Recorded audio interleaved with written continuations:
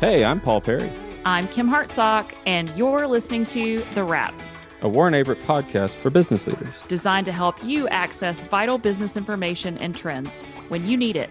so you can listen, learn, and then get on with your day. Now, let's get down to business. Hi, everyone, and welcome to The Wrap. And today we're going to be talking with our own Jessica Giuliano on recruiting and kind of what businesses need to know about when they're searching for the candidates. So happy to have Jessica with us. That's right, Paul. And in episode 51, we discussed with David Salters in great detail about the Great Resignation and recruiting trends and all of that. But this one's going to be a little bit more detailed, right, Paul? Yeah, that's right. We're going to talk about how businesses, more of a micro perspective, right? Not just the whole war on talent, but what do businesses need to be doing when they are searching for people, and what are the best ways to do that? And like we said, we got Jessica Giuliano here. Jessica, it's a pleasure to have you with us today. Thanks, Paul. Thank you for having me. I am Jessica Giuliano, and I started my career in public accounting as a senior auditor for a national firm and joined Warren Averett almost 10 years ago in our HR solutions consulting practice for Warren Averett, staffing and recruiting. I'm currently a senior recruiter and client manager, and I specialize in doing executive search for our industry clients. Not just internal recruiting for the firm, but actually doing industry recruiting for finance and accounting. So yeah, Jessica, we look forward to hearing from you and just hearing more about, if I'm searching for someone, how do I even get the right candidates in my inbox? And who do I need to work with? And how do I find those people? All I hear from people is, there is no unemployment. Everyone has a job. So no one's looking for a job. No one's seeking that. But you're here to kind of tell us maybe that's not all true and what the trends are telling you as far as how we can search for those candidates. That's right. I mean, you can see all the articles in the news talking about, the Great Resignation, the great, they love using terms on talent trends. And at the end of the day, what companies need to know is you can find the right candidates, and it's all in the resources that you're investing in and how you're viewing the individuals that you're trying to hire. So, it takes an entire team. So if you don't have a team in-house, then you want to utilize external resources. You want to make sure that you're not putting all your eggs in one basket. And at this point, depending on the type of talent you're looking for, you really need a trusted advisor. You need trusted advisors to guide you on what the actual trends are in your area, in your industry, and the types of talent that you're going to be needing for the future. So that's kind of a good summary of how I would approach how do you find the right candidates. And you're probably people listening to this that have, hired for years for their company, like we've said with most every other topic we've done on the Wrap, it's not the same way it was 19. It's not the same way it was 10 years ago, right? So people aren't just going to, come looking for you. So what specifics, what actionables would you give folks listening to this? How do you hunt for the talent in today's market and in today's society and everything that's going on? Yeah, I mean, you're right. Having been a hunter, a hunter of talent for almost 10 years now, I can tell you it's different yesterday. It's an ever evolving. So the first thing is to recognize that what you've done in the past, whether it was 10 years ago, 5 years ago, last week, is going to be different tomorrow. So you want to have a true talent strategy and be able to be agile, be very flexible to be able to capture the talent and capture the capital investment in the resources that you're using, whether it's an in-house team that you're paying around, year round, the resources that they have to post ads, things like that. And then the external resources, external specialized recruiters. You want to establish a good rapport and relationship with them and send them more information than just a job description, because you can do that by just posting on a computer. So you can get more out of your external resources than you probably have had in the past if you have a moment to really let them be a partner with you. So if I want to work with somebody, if I feel like, okay, I'm not going to be able just to sit in my office and place an ad and everybody's going to come to me like in the glory days of putting out a job description, and I want to work with somebody, how do I find the right, you talked about using a trusted advisor, but you know, what are the things that I need to look for if I'm trying to hire that trusted advisor to partner with me? That's a really good question. And, there are people that, whether it's your auditors, whether it's your bankers, your lawyers, every single company at this point has had exposure to recruiters. So I would reach out to your trusted advisor network and say, have you used anyone successfully that you recommend? And once you get a couple of names of companies that you have been recommended, I would have a detailed meeting with them where you get to ask them, why should I choose you? What do you do differently than my internal in-house recruiting team that will help you find the talent better than they can? And what they should tell you is that we meet each person live or virtually. We reach out to them directly. We do not rely solely on ads. We will ask them questions like, what is your walk away money? Meaning you won't accept a counteroffer. You will walk away. If I give you this offer right now, that's what you need to leave your current job. Ask them why they're wanting to make a move. Why did they respond to the recruiter? That's reason for consideration is something that I think is an important piece of the puzzle as to why a recruiter presents a talent. And then also, why did the person respond? There's always a reason besides money. Those are questions you want to be able to partner with the referral source, the recruiters that you're going to be talking to, and make sure you make a really good order so that they can deliver what you're actually needing. So Jessica, what are some of the other resources people should be using? How are companies finding the talent? And then once they do find the talent, what is it they should actually be doing as next steps? So the resources, that I would recommend, ensure, and the prices for all these resources are going up. So you just need to recognize that it will cost. There are going to be costs associated with finding talent.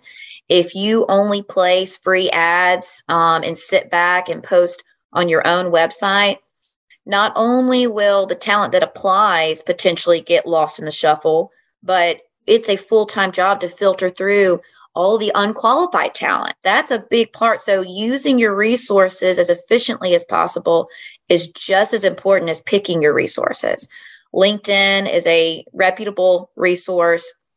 And then, like I said, external recruiters are another resource I would recommend. So of those resources, taking a hands-on approach to each of them and not sitting back is in your best interest so that you get the biggest return for the money that you've invested. So what are the best opportunities to find the talent that I really want to hire, right? I don't just want to fill a position. I'm looking for a specific job and I need the right person to fill this job. What's the best opportunities for me to do that? So the best way is to identify a specialized recruiter. So you want to know when you essentially interview your recruiter, right? Get their information and say, how many placements have you made that are similar to this experience? Like, I need someone that can be an IT director. I need someone who can be an accounting manager with SEC reporting. You want to be specific and hear from them. What placements have they made in the last 24 months? Have you placed somebody with these skill sets? If you have not, what are you going to do and your recruiter is going to do to find them? Their response should be, we have the tools that we pay year round to headhunt and go reach out to talent and pose the opportunity and get responses from them and then follow them through the recruiting cycle. So the best opportunity for you is to ensure that you have provided the required skills. If there may be some preferred skills, but you want to make sure it's very clear that they have to have this experience. We cannot train them on this. They need to come in and hit the ground running. And if it's a lower level position or it's something that's fairly new to your organization, tell the recruiter, we have someone who is going to mentor and take this person under their wing, but we'd like for them to have a certain background that will set them up for success. And I tell candidates on the other side all the time, you want to be set up for success. And if the company has communicated how that can be possible, you will have a better chance of tempting that talent to leave a situation where maybe they've hit the glass ceiling. Maybe they are in a situation where they see the writing on the wall. Looks like maybe the company may get sold or merged, and there's going to be a mix up in culture, and they're primed and ready to make a very smart move for their career. So, that's the best opportunity to find the talent, is to communicate why you have a good opportunity for talent.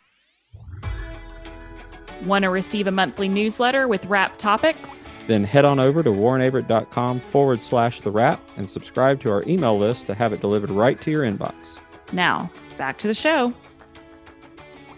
A follow-up question on that, Jessica, is really, because you're not the only company that they're recruiting for, right? So how do you distinguish yourself between the other companies that they're also recruiting for the same position, right? That's got to be something that comes into the conversation. And so when somebody is thinking about, hey, I'm using a recruiter, I have to know that they're also recruiting for other people. So how do I set myself apart as a company? And then that's probably something you deal with on a regular basis.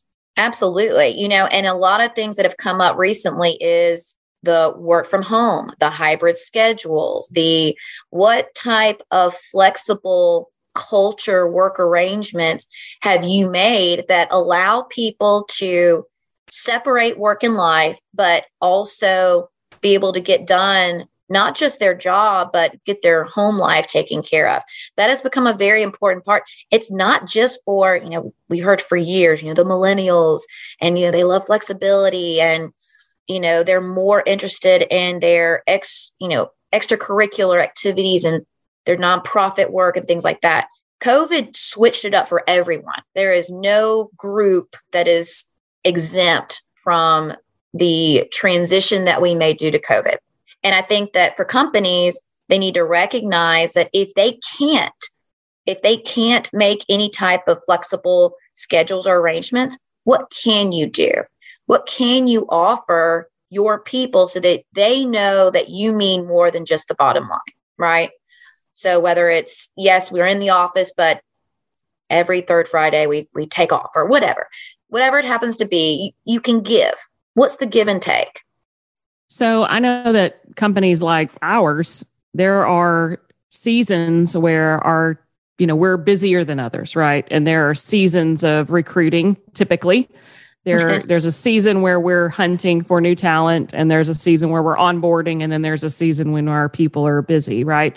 So how do you deal with that? How do you deal if there's a seasonality where there's a schedule of trying to fit candidates in during those times? I think that based on the industry and based on the type of talent, say you're looking for, whether it's public accountants, or if you are in the governmental sectors, you've got certain requirements, publicly traded companies. You are not going to probably need or want to hire at quarter end, at year end, but you have to be flexible. And I think the virtual meetings have really helped companies expedite the interview process. What you want to do is, regardless of the season, you have to make arrangements so that you can capture the talent when they're available. And the best way to do that is to have, whether it's Zoom or team interviews, get those interviews going as quickly as possible. Have max 2 interviews. Make sure you feel like you have met the person, but at the end of the day, they may have 3 offers on the table after 3 weeks. They'll be gone. So regardless of the seasonality of the talent, you want to schedule that as soon as the talent is in your inbox, you want to meet them as quickly as you can and go through your necessary vetting process so that you know that you did everything you could to get them through the door. So Jessica, you've talked a little bit about specialized recruiters. Is there any specific information people should know about specialized recruiting, if they're going to get some help in that area? Yeah. So, when you do meet with the recruiter, whether it's the manager or director or whatnot, ask about their recruiting team.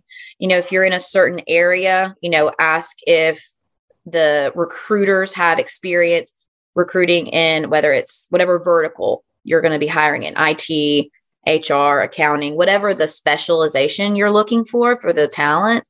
Ask them, what is their record of success? If the recruiter has made a couple of placements in the last 6 months, were they successful? Did they stay in those positions? You want to know that you're talking to someone that isn't just going to post an ad and then send you predominantly unemployed candidates. And that's an indicator. If you see candidates that are already in transition, more likely than not, those candidates came from a posted ad.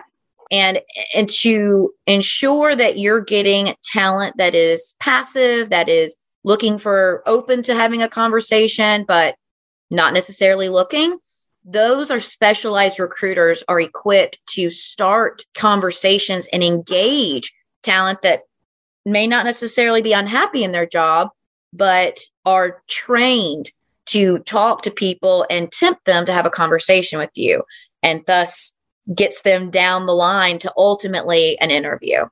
So when we were planning this discussion, Jessica, we talked a little bit about recruiting's use of AI. And, I'm always going to bring up something technology related in a lot of our conversations, but, and we could probably do a whole session on just the AI piece of anything. For sure. But that's probably another question you have to ask your recruiters, because, if I'm going to hire you, is it actually you and your people that are meeting with folks, or are you relying too much on technology and AI that, we could talk about the bias that's sitting in AI. We could talk about any failure of AI in the last 10 years and say that's a reason not to use it. Now, can it help to some extent? Maybe, but it's not what you solely want to be relying on somebody for. Can you just kind of speak to that aspect of it? Because you're probably, if I'm in a business and I'm going to use an outside recruiter and I've got two in hand and one is substantially higher than the other, right? I don't need to ask, why are they so high? I probably need to ask, why are you so low? Does that make sense? And kind of talk about a little bit really quickly on, how do you know when somebody's only using AI? And maybe that goes back to your answer a moment ago, but just kind of talk about AI and recruiting a little bit. No, and I think that it was so funny, talking about AI, there for years I have read I've heard podcasts and things on how AI is going to take over, recruiting, and you're not going to need recruiters. And I think one of the things that I've learned is that the computer cannot take away the hands-on human conversation. You can have people that apply to an application and aren't really looking, and you can reach out to them and ask them for an interview, and they say, well, I just put my information out there just to see if y'all would bite. The computer cannot vet someone out from wasting your time, versus a recruiter will have multiple conversations with them and say, okay, are you sure you're interested in moving forward? Will you accept a counteroffer? And what AI and the computers do, I think, efficiently is volume. You're going to get 100 applicants for one staff accountant position. There may be 8 people with an accounting degree of that 100. And it may give you a results of 20 just because they have had some accounting related skills, because they're scraping those skill sets, right? So you still have to go through those 20 applications that fit the keyword that the AI. So when you're using a specialized recruiter, you should get no more than 5 qualified candidates that are fully vetted.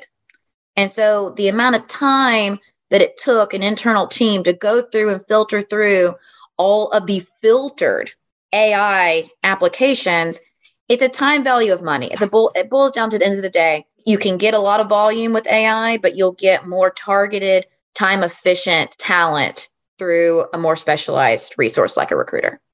So Jessica, here on the wrap, we always love to end with a wrap it up in 60 seconds or less. So what information do you want to leave our listeners with today in regards to specific trends on searching for the right talent? I would tell anybody looking to recruit talent to their company, it's not impossible. You can set yourself up for success.